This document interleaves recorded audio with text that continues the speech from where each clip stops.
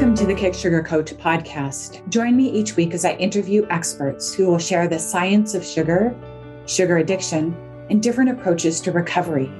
We hope to empower you with the information and inspiration, insights, and strategies you need to break up with sugar and fall in love with healthy whole foods so you can prevent and reverse chronic disease, lose weight, boost your mood and energy. Feel free to go to my website for details on my coaching programs and to access free resources, kicksugarcoach.com. Hello, everybody, and welcome to a special Sugar Success Stories interview. I have with me today Kim Kierkegaard. And Kim is American, but has been living in Canada since almost 30 years, since the late 1980s. And she had a career as a nurse, and then she transitioned that into a long-standing career, multi-decade career in IT.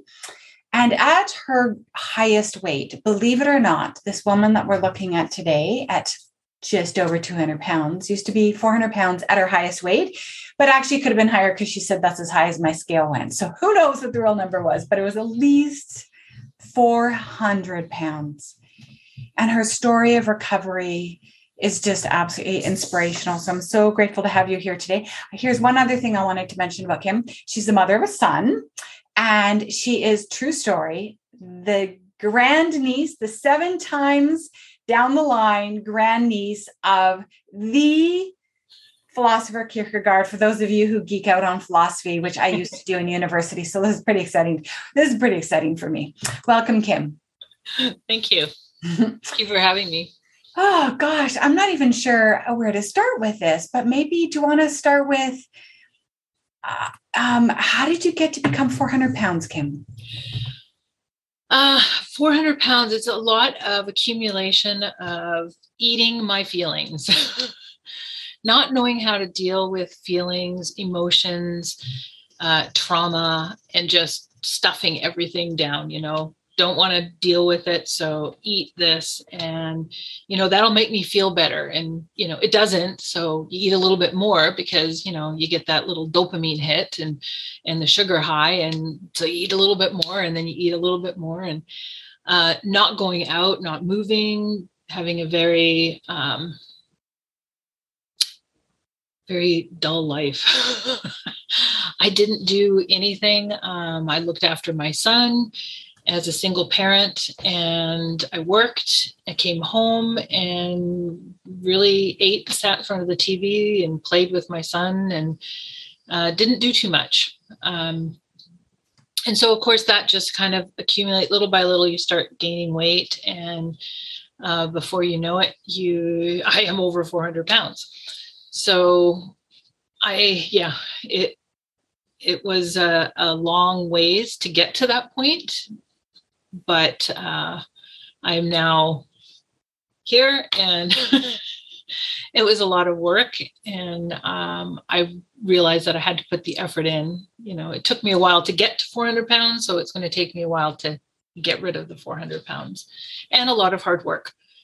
And yes, that included a lot of dealing with my brain and the whys of why I did what I did. Right. And how long did it get you to get up to 400 pounds? Were you overweight as a child? As a child, not really. It was more once I kind of hit my teens. As a child, my father was in the hotel business. So we moved a lot to different hotels that he needed to deal with and help. So I ended up moving to 6 different elementary schools in 2 different countries and 3 different high schools in 2 different countries.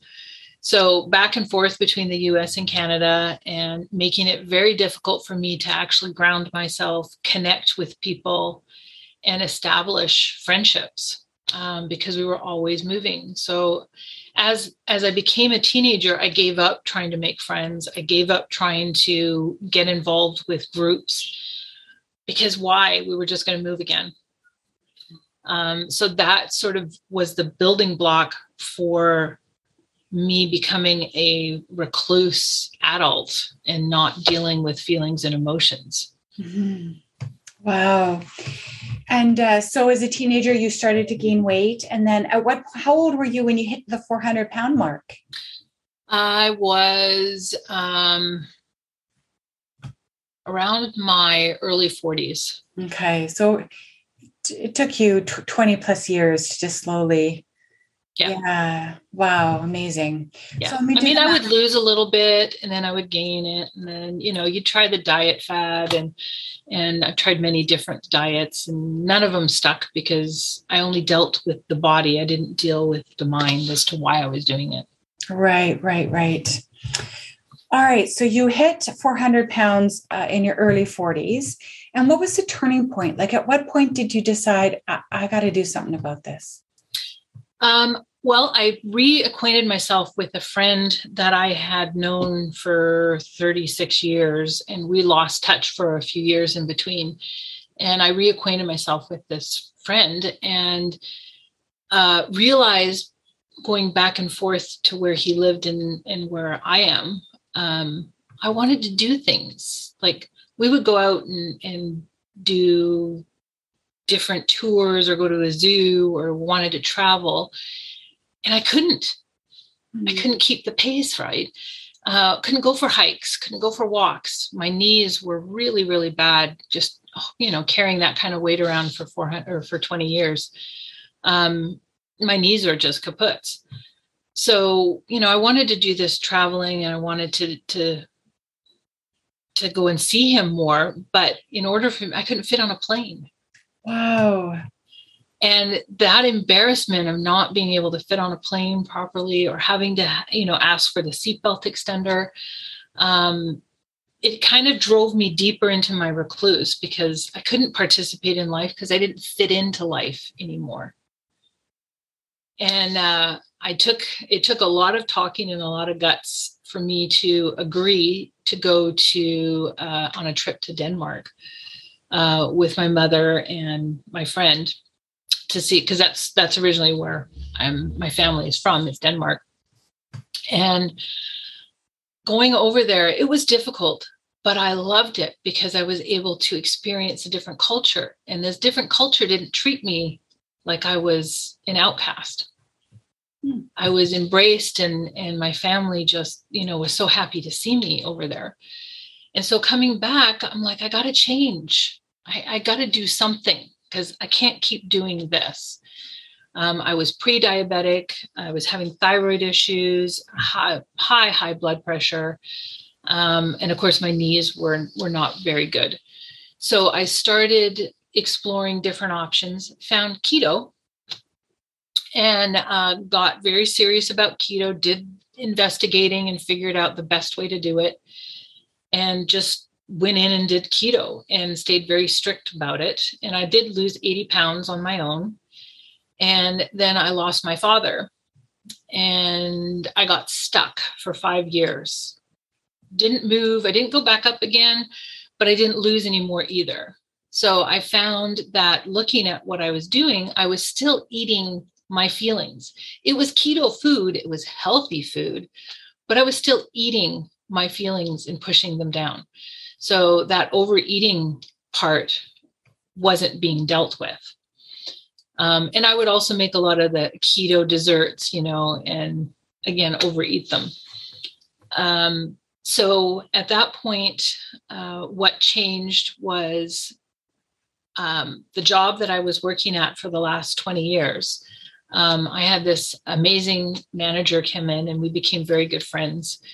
And he saw something in me that I didn't at that time. And he mentored me and pulled me out of my little prison in my little corner and showed me a compassion that I hadn't been shown for a very, very long time. And after a year, he said, you know what, you do this job better than I do. So I'm going to step aside and I'm going to give you this job. You do the job. You become manager. And he did. And that just completely excited me, woke me up. And then several months later, he introduced me to Jane Steele Food Addiction. And I did a session with Jane and realized I have an addiction and I overeat. And so I signed up with Jane and worked with her for several months, one-on-one every week, to deal with the why. Why do I do this? And after 9 months of doing that with Jane, I realized I was a very different person now. And the same friend introduced me to a gym. And he's like, you need to get in the gym. So I got into the gym, and I have a trainer twice a week and committed to a year with that. And that helped me get from 400 to 216. So I'm still working on slowly getting my way down, but I'm healthier. I'm not pre-diabetic at all anymore. My blood pressure is very normal. My thyroid issues are completely gone. I still have my knee issues, but that's kind of a replacement solution for that one. So. Incredible. And over the years, did you have like lots of people try and help you, like your mom or your family members? And was there pressure on you to try and lose weight? Yeah, all the time. I felt so inadequate, and I felt like such a failure as a daughter because, and an embarrassment. So I hated my picture being taken. I wouldn't talk publicly. I wouldn't open my mouth. I had no voice. My voice was stolen from me. Wow. And I have now since found my voice. I have boundaries. But yeah, I tried, every diet that, under the sun that was out there. My mother would bring these articles, here, try this one, or, look at me odd if I took more food on my plate than she thought I should, or, so I stopped seeing people. I stopped going out for dinner with people or out with food because food became something I had to keep secret. Yes. And does obesity run in your families? Like when you look at your family tree, are there other food addicts and people with weight issues? My dad had, he had a belly on him. He loved food. And it was more toward the end when he was kind of stopped his physical, like he used to do a lot of physical stuff. And once he stopped doing that, then he started gaining the weight because he ate a lot of carbs and a lot of sugar. Might have been on the addiction spectrum too. He might have been, yeah. And I mean, my mother, she will also say at some point, she goes, if it's in the house, then I'll eat it. So, like she'll keep chocolate in the house, but she doesn't open it because then she'll eat it. Okay. And she won't be able to say no. So yeah, there's probably a little bit of addiction, but she's a very small, tiny woman. Okay. So, and my sister, she doesn't have any issues. No issues. Okay. So a bit of an analogy. And what about alcoholism? Like, do you see that around you at all? Nope. None of neither of my parents, they were casual drinkers, but they didn't. No uncles, aunts, grandparents, nothing really. So this is really quite unusual for your family. Then it might have been a bit of a shock for everybody that there's this one member of the extended family that is, dealing with this morbid obesity issue. So you started to walk the path of recovery. Somehow you realized this isn't about a diet. I need deeper recovery work. I need to understand, why am I doing this? Why is this maladaptive coping strategy in place?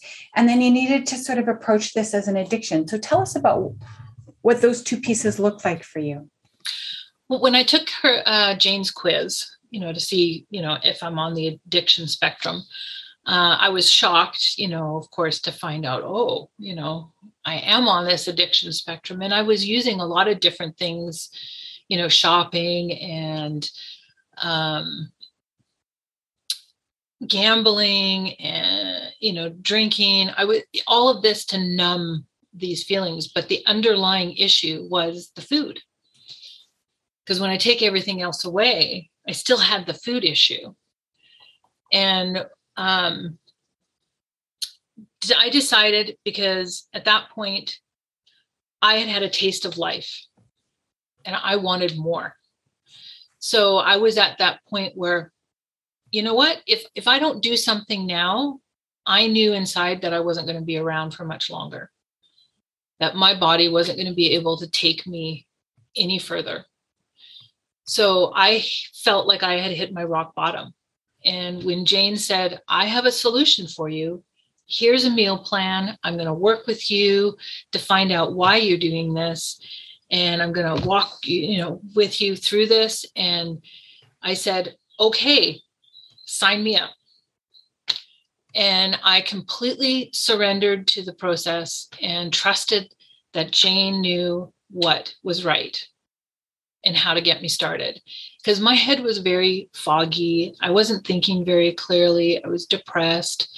And again, it's the sugar, the carbs, all of that stuff was messing with my brain. So I just jumped in both feet and took a leap of faith, and boom. I have not wavered off of it. I've been abstinent for 650 days now.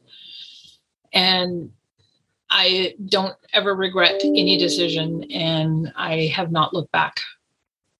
Wow, incredible. And I think some of those years that you were doing keto kind of set you up to be able to step in this time and go, no, never again. No sugars, and I'm assuming no added sugars, no artificial chemicals or sugars, artificial. Yeah, all that's gone, right? Yeah, I eat very clean. I eat very naturally. I started off eating some veggies and some meat, and then we decided, because I was having inflammation issues with my knee, that we were going to pull away from the vegetables. So she pulled me off vegetables, and I just stayed carnivore for the next 10 months. Mm-hmm. And now I'm sort of slowly kind of introducing veggies back in again. I don't have them every meal. Mm-hmm. It may be 4 or 5 meals a week where I'll have veggies. Mm-hmm. For the most part, I have just healthy fats and meat. I eat twice a day. Mm-hmm. And I am very content. I'm very full and satisfied. And I don't miss any of it. Right? I really don't. Food is fuel. I enjoy the meals I have, but it is just that. It is just fuel for my body so that I can live a life. Right. And that's just so unusual after decades of it being so much more than that. And it certainly is a credit to the fact that you're on a meal plan that doesn't trigger cravings, right? If you don't have cravings, you don't eat it. If you don't want to eat it, you don't eat it, right? And that's the goal. What was the hardest part? And let's say the first 6 months of really getting abstinent, and no matter what, you don't use food compulsively. You're not overeating. You're not binge eating. You're not suppressing emotions with food. So what was that like? It was hard. It was really, really, really hard. Even though I had done the keto before, doing it this time, it was different. And it was hard, like having to come off of tea and the caffeine and getting off of that at the same time as no sugar and no carbs.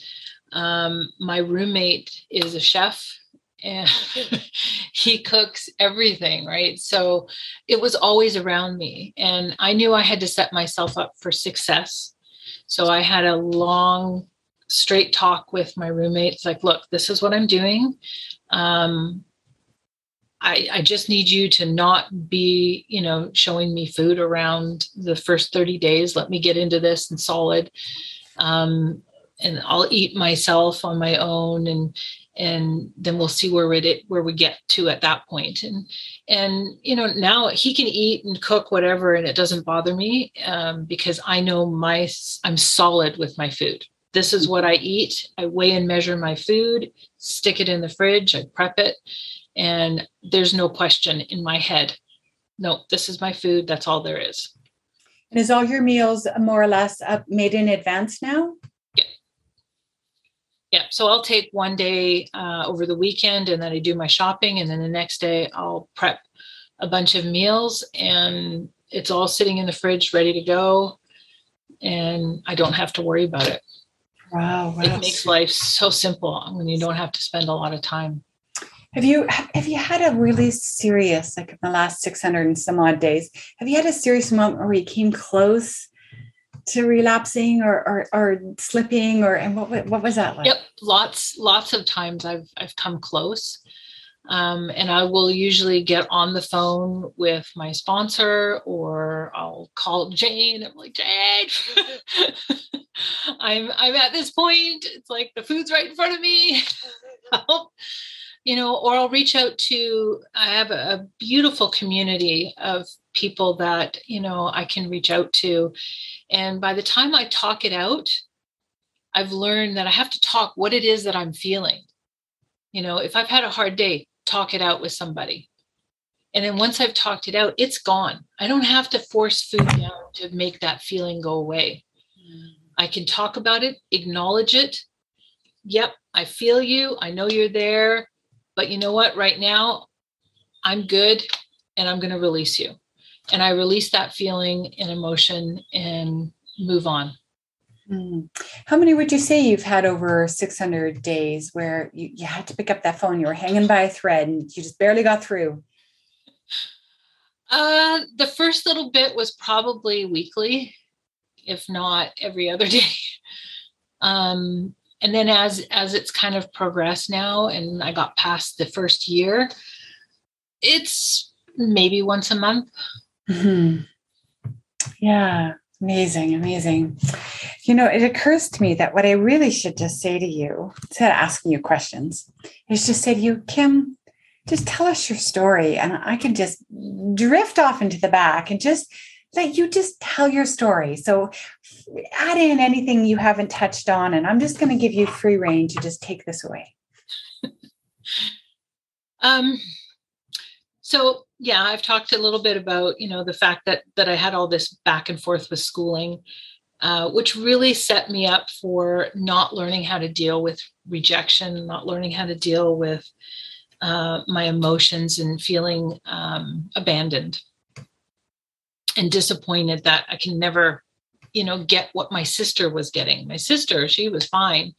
She had, was able to go to school, in the same school for elementary, the same school for junior high, and the same school, for high school. So she made great connections and great friends, and was involved in sports and clubs. And for me, it was a very different experience.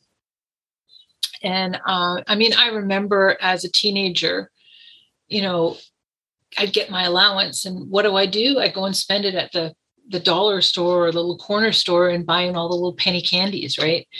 And taking them home, and it's like, okay, I have these for a week. Yeah, right. They would never last more than 2 days. They'd be gone. Once I got my driver's license and I was able to drive, then I, started exploring all the fast food restaurants. And I also found that the friends that I had realized that I had a car. So it's like, oh, well, we'll call Kim when we need a ride. But when they didn't need a ride, I wasn't called.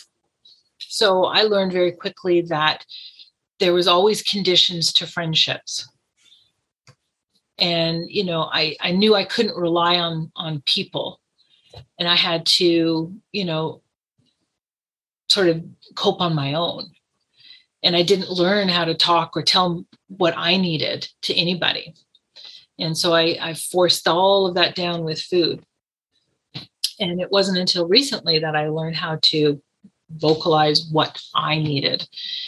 I had, of course, some traumas in my life, and dealing with those traumas and some legal issues that I also had.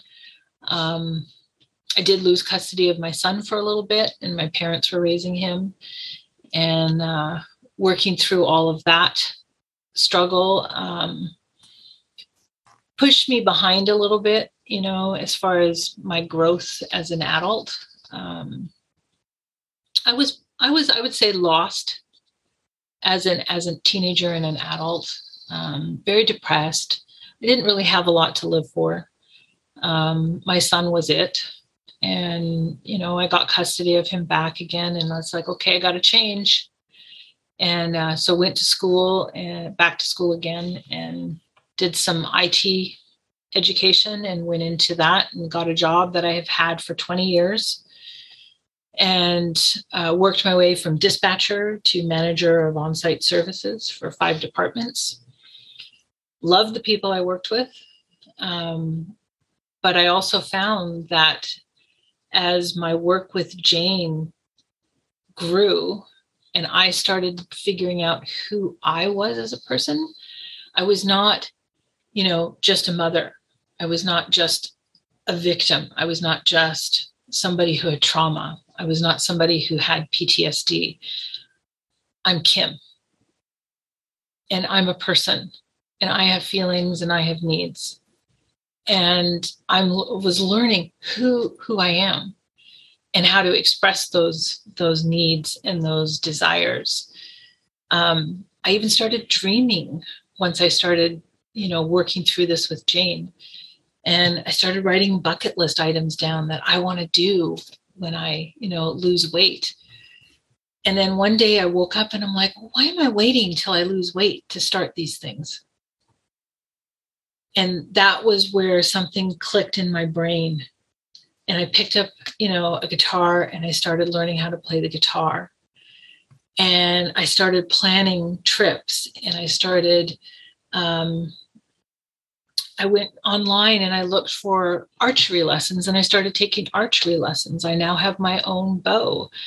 And I love going out and doing, archery and playing the guitar. I picked up paintbrush and started painting and doing all sorts of different crafts and getting that creative side out. Started writing and realized, I have to let this creative side out. My inner child was just screaming to be creative. And I now had the know-how to do that, to let that inner child out and go, it's okay. I hear you. I acknowledge you. I'm going to just do something fun. And one of the things that I realized I didn't know how to do is I didn't know how to play. And I've learned how to play and to enjoy life for that moment, to be present and to live my life as if it was my last moment, to really enjoy everything there is, to stop and smell the rose, to stop and smell the magnolia blossom, to look at the beautiful stars as I'm walking, and realize, wow, this world is amazing. And there's so much beauty in it. And I've just not seen it for so long. Colors are so much brighter now. One of the big key things for me changing that is my thinking. I was a very negative, sarcastic person growing up because I didn't have anything happy in my life. And I flipped that around to a very positive thinking. So if I find myself going down a negative path, I go, nope, turn that around, change your perspective, make it a positive.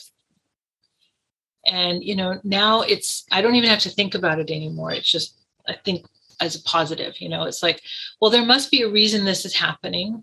Okay. I'm just going to sit back and wait to see what it is. And, if I'm stuck in traffic, well, hey, then I get to listen to the podcast a little longer, or I get to listen to the book I'm listening to a little bit longer, or I get to listen to more music.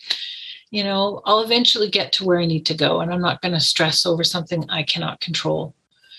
And that changed, how my brain looked at life, because you can't see the beauty in life. I couldn't see the beauty in life when I was thinking negative. But once I started thinking positive, I could see the colors. I could see the beauty in the flowers and the animals and the colors and the plants and all that life has to offer. I want to learn and I want to do as much as I can. I say yes to everything somebody suggests that I try. If I have never tried it before, the answer is always yes, I will try it. And, I just came back from Florida visiting my son down there, and we went to Busch Gardens, and I went on my first roller coaster in 30 years. And oh my gosh, was that ever exciting, and it's like I could fit in the roller coaster. I had no issues on the plane, and it was such an experience to go and feel that kind of excitement, and, almost in a sense, feel like a normal person, without any issues. I didn't have any issues. I could walk all over the place, and, went fishing in the Gulf of Mexico and caught shark. And, the trip before that, I was down there and went on one of the airboats and came back and actually held a 6-year-old alligator. And it was amazing just to go and do this stuff and experience life. And, I get such a rush from it. And, if the food just takes a back plate to everything. I don't go anywhere thinking about what am I going to eat? When am I going to have my next meal? Am I going to eat in front of people? I don't have any of that anymore. I'm able to plan my meals ahead of time. If I'm going somewhere where I know I can't eat the food because there might be sugar in it, I take my food with me. And I don't have an issue with that, and I don't stress over it. And the people around me don't stress over it because I'm not stressing over it. It's like, nope, this is my food and I'm fine. And they're, oh, okay. And everybody just carries on with their life. They don't care that I'm eating something different because I'm not making a big deal of it. And my family all knows that I'm eating no sugar, no carbs. And they've been very accepting and very helpful with how, what can I buy, so that you have food here in the house. And it's been fantastic feeling supported and loved in this journey. Incredible. What does your son think? He got his mother back, didn't he? He did. And the first time I didn't post any pictures of myself when I started with Jane. So people knew I was working with Jane, but they didn't know how it was really affecting my body. And after 2 years of COVID, I finally went down and saw my sister and my son, who are down in Florida. I got off the plane and they're like, oh my gosh, look at you. And it's like, I can put my arms all the way around you. They were so excited. And it was just, my nephews all ran up to me and they're like, oh, my arms go all the way around you now. And wow. Having that look on their face, it was just pure. I was just so excited, oh my gosh. I couldn't express how happy I was just to see the expressions on their faces when they saw me the first time. Oh, that would have been like the most amazing video clip, right? Son sees mother after 2 years. She's dropped from 400 down to 200 plus pounds. Like, it must have been incredible. He must have just been like in shock. Yeah, I was. He really had no idea. Like, it was a real surprise. Well, he knew I was losing weight, but I kind of, to actually visualize, what I looked like before. I mean, he was seeing my face and when I did FaceTime stuff. Sure. But to actually see the whole body. Yeah. And to see that I can walk, and go for walks with him and his dog and just participate in life and want to do things. It was so different. They're not used to that. And, it's like, oh, should we take the elevator? Oh, no, we can walk upstairs. So, like, oh, okay. So whole new lease on life. It's just such an incredible testament to how resilient our bodies are. You were 400 pounds for decades, yep. Right? Like really, maybe not quite at the 400, but 300s and then at the 400s. And it's just, and to think all those medical conditions, and not only have they all reversed, but you've actually found happiness again and joy for life and appreciation of the beauty in life. And it's an incredible story. Like, how long did it take, would you say? I know that when I first totally no sugar, no flour, I was flat for a long time. And then I lost sort of lost my abstinence. I left my 12-step program and I was out on my own for about, let me think here. about 10 years. Yeah. And I was 95% sugar flour free. I mostly ate 3 meals, no snacks, whole foods. I ate very, very well, but I still every now and would make these exceptions with sugar and flour and processed foods. And I never felt really great after I ate them, and I'd get migraines or just little slumps, right? I would notice that really I did want to fully let it go, but I didn't do it again until I met a guy named Jack who taught me this technique, and I got totally sugar flour free. And I was by then 48 years old. And in my 20s and 30s, and even in my 40s, when I gave up sugar and flour, I bounced back. It took a while, but I bounced back and found that happiness that you're talking about, that energy, that, wow, this is really a great place to be, much, much quicker. I think I spent 6 months flat, almost depressed. And I remember thinking, oh my goodness, I gave up sugar to feel like this. Right. And I didn't know how much longer it was going to be before there was a shift in brain chemistry. So tell us a bit about that, your experience in terms of the timeline for you. The first few months, I found it very difficult, but then I don't know, for something just clicked in my brain saying, okay, if I'm taking away the sugar and the carbs that is triggering my dopamine to go up, I need to replace that with something. So I learned, that's part of where I learned how to play, right? I would go and do something that made me happy. So I would listen to music, I would dance, I would sing, I would paint, I would play the guitar, I would do puzzles, something creative.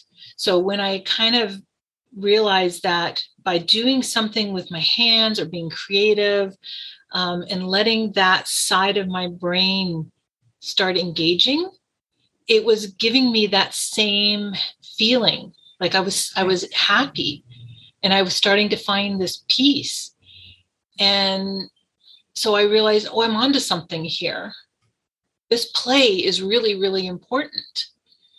And the more I learned how to play, the less that little voice in my head was going, oh, you need to eat.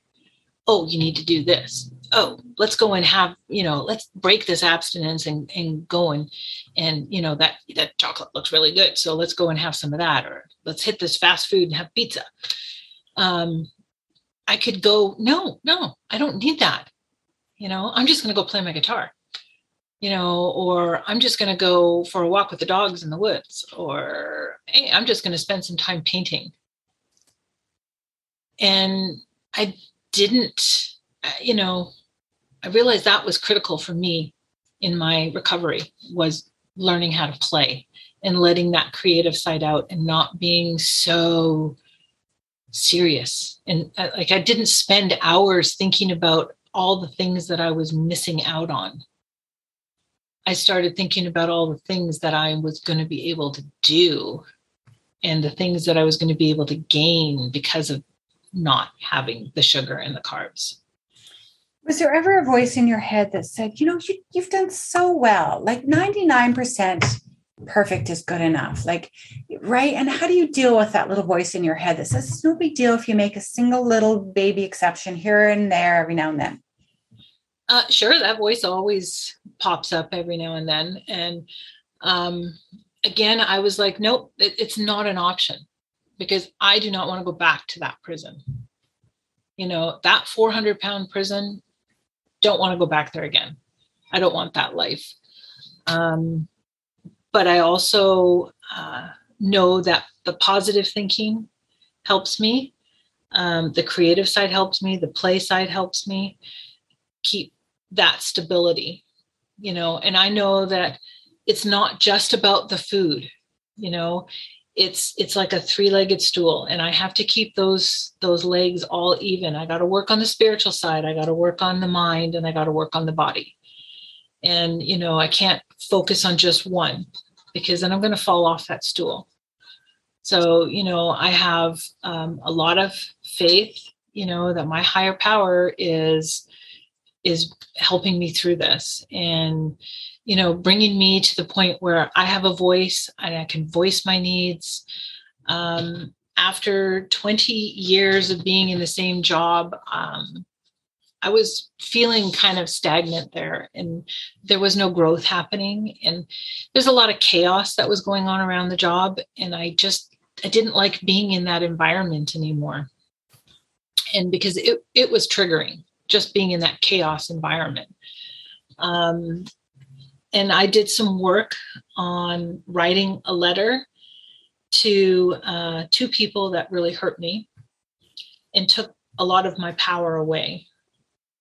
And those words that they said to me when I was younger haunted me and kept me in my little prison. And I wrote a letter to both of them and expressed what I needed, what I felt. And I took my power back in those letters. And I said, your words no longer have power over me. I'm taking it back. I have a voice, and I am moving forward and living my best life. And I read those letters to my sponsor. I ripped them up and I burned them.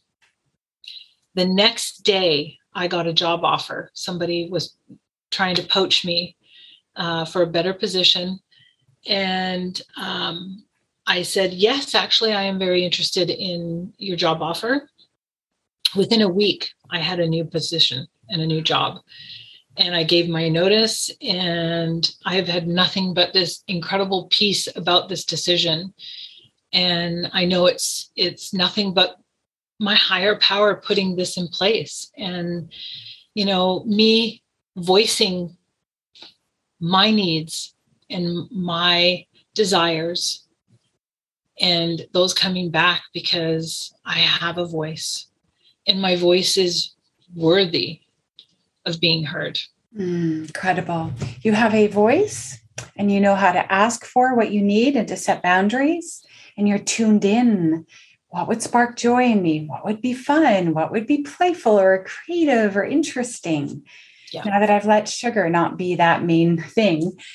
And you also have faith that you live in a universe that's hearing you. Got it, Kim. Got it. We'll work with you, right? And those two pieces are so essential, right? To be able to ask and to trust and have faith that you will receive, because we can block the gifts, can't we? When we don't think. Yeah. Do you want to talk more about that? Absolutely. I have come to a conclusion that my life isn't going to be working in this IT business that I am in right now. It's just a temporary. What I really would love to be able to do, and in a few years, I'm going to work on it and get me there. But I would love to open up this retreat, a place where people can come and learn how to play, to learn how to let that creative side out, and to let that inner child come out and just have fun and learn to enjoy life. So I'm working on getting to that point. And part of me getting to that point is actually writing a book about this play, learning how to play. So the next few years, that's kind of where I'm heading, and I'm going to be doing that, and we'll see. So that's hitting my dopamine receptors. I'm like, that's so exciting. That's so amazing. I want to come. And you know what? I am struck by the fact that you're like, no, I'm not going to eat. I had my meal. I'm not using food to fill this moment. I'm going to go find something creative and pleasurable and fun to do, playful. But that sort of assumes, and it necessitates that you make the time for it. And I find that my clients have struggled the most. It's true for all women, all men probably too. If we overworked and if we're overwhelmed, we overeat.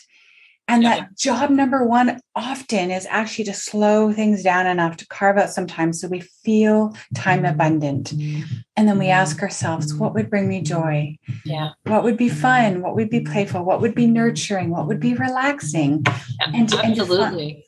And we don't do that piece. It's so underappreciated, isn't it? I used to work overtime all the time. I had done at one point 45 straight days of work with That no days off. Like, it's insane what I was putting my body and through. it's so typical.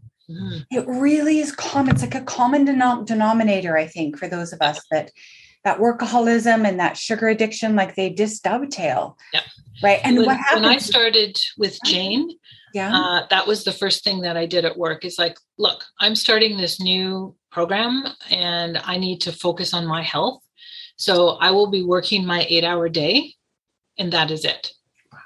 When my time is done at 4:30, I'm out the door because I got things to do.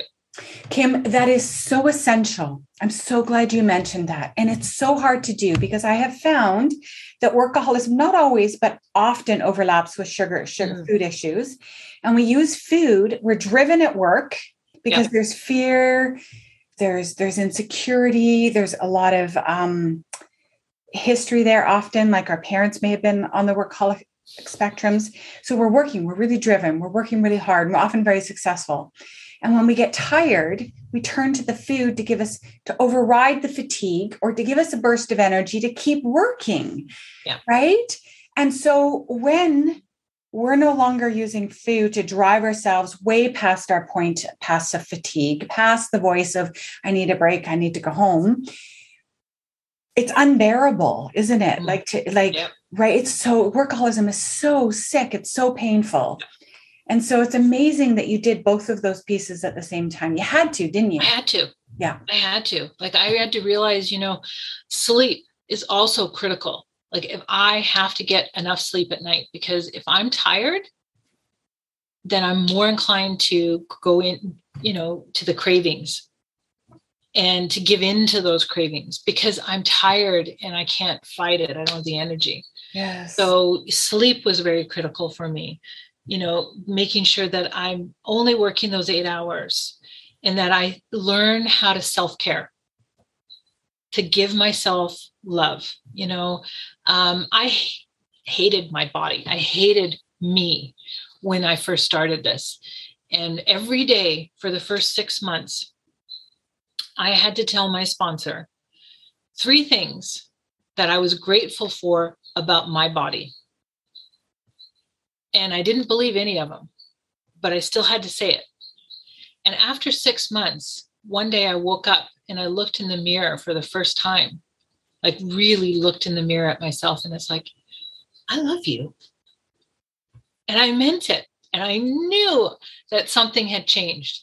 And it's like, I started looking at my body differently. And it's like, oh, I like the way you're developing. And I like your arms. I like, and I would put clothes on and I would try clothes on and look. And it's like, oh, you look really good in that. And, that's something that's very new. And I still get excited when I go shopping now and I can try clothes on and I come out and, people that are there with me go, oh, you look really great. And it's like, thanks, I do, don't I? And what's cool is you're doing this before you're at your goal weight, right? Yep. I mean, you're still 216 pounds. I don't know how tall you are, but my guess, are you 50-ish pounds still away from a goal weight? Or? About, yeah. Yeah, right. And you're doing this before you get to some magic number where you're giving yourself permission to love yourself and appreciate your body. Yeah, I even went out and got a bathing suit when I was down in Florida, and I jumped into the springs down there. I haven't been in a bathing suit in 30 years, right? But you know what? I did it, and I'm just checking those things off the bucket list. And yeah. Out of the way, excuse me, a woman in joy coming through. Hello. Yep, exactly. Woman making up for lost time. Really great. Wonderful. You're going to pack so much life. And you know what? I think it would be really cool for me to do this interview once a year. I want people to see the transformation like year over year, just appreciate, okay, next year you'll be at your goal weight. Yep. What's that like? Was there any panic when you hit that number? When you're in your light and lovely, it's, most healthy body, that'll be super fun. Is there anything else you want to add before we wrap up today, about tools or tips or words of encouragement that you want to give people who are way behind and trying to catch up to where you are? I would say, positive thinking, huge connection with people. Don't, seclude yourself. find somebody, connect with them, even if it's 5 minutes a day. Connecting with another human that understands what you're going through is just massive. To know you're not going on this journey alone. There are other people out there that understand your journey and can support you. The positive thinking, and sort of figuring out the whys. Why am I doing what I'm doing? How do people figure that out, Kim? How did you get some insight into that? Thankfully, I had Jane, and part of what she was doing was some coaching. So I was able to work with Jane, and she provided me with a lot of tools to actually look at the why. Okay, what are you feeling? How are you feeling? What is your body feeling when you're going through this? And realizing it was okay to feel those things. It was okay for me to feel angry. What was not okay was for me to feed that anger, or for me to carry on feeling angry. It's like, okay, I have to feel the feeling, acknowledge the feeling, and let the feeling go. Got it. So you discovered your whys in the moments of triggers. So you're thinking about food, you don't want to eat. Compulsively eat, binge eat, overeat, eat food between your meals, food you don't need and want. That was your trigger. Oh my gosh, something's going on for me. So then maybe you took some quiet time, or you pulled out a journal, and you're like, what am I feeling emotionally? What am I thinking mentally? Yeah. What am I experiencing in my body? And naming it. Yeah. I'm feeling angry. I'm feeling sad, whatever. And then having some insights into what's really going on, what's driving this compulsive behavior. Yeah. It was that simple. It was that simple. Yeah. Got it. Love it. Yeah. Acknowledging it, and the shame of it is gone once I've acknowledged it. Right. Yes. And that underground drive that we don't even, when we stop and look at it and observe it, all of a sudden we've got the space from it. We name it. And we're like, okay, I'm angry. I'm not hungry. Yeah. Yeah. Or am I thirsty? Have I had enough water today? So, stopping a second and getting in touch with my body. Yes. What's my body feeling? What does my body need? Am I low on salt? Am I low on electrolytes? Do I need water? Because I know the food that I eat has enough nutrition to keep me satisfied. So I know it's not that. There's always going to be something else. Like, why am I feeling hungry? What have I done today? Or what's happened around me to cause me to feel hungry? Am I really hungry, or is it just my emotions that are triggering me to? Right. What are my real needs? Feel that way. Yeah. I love it. Kim, any final words? Don't give up, because the miracle really is just around the corner. Thank you so much. What a beautiful story. I appreciate you so much. Thanks, everybody, for tuning in.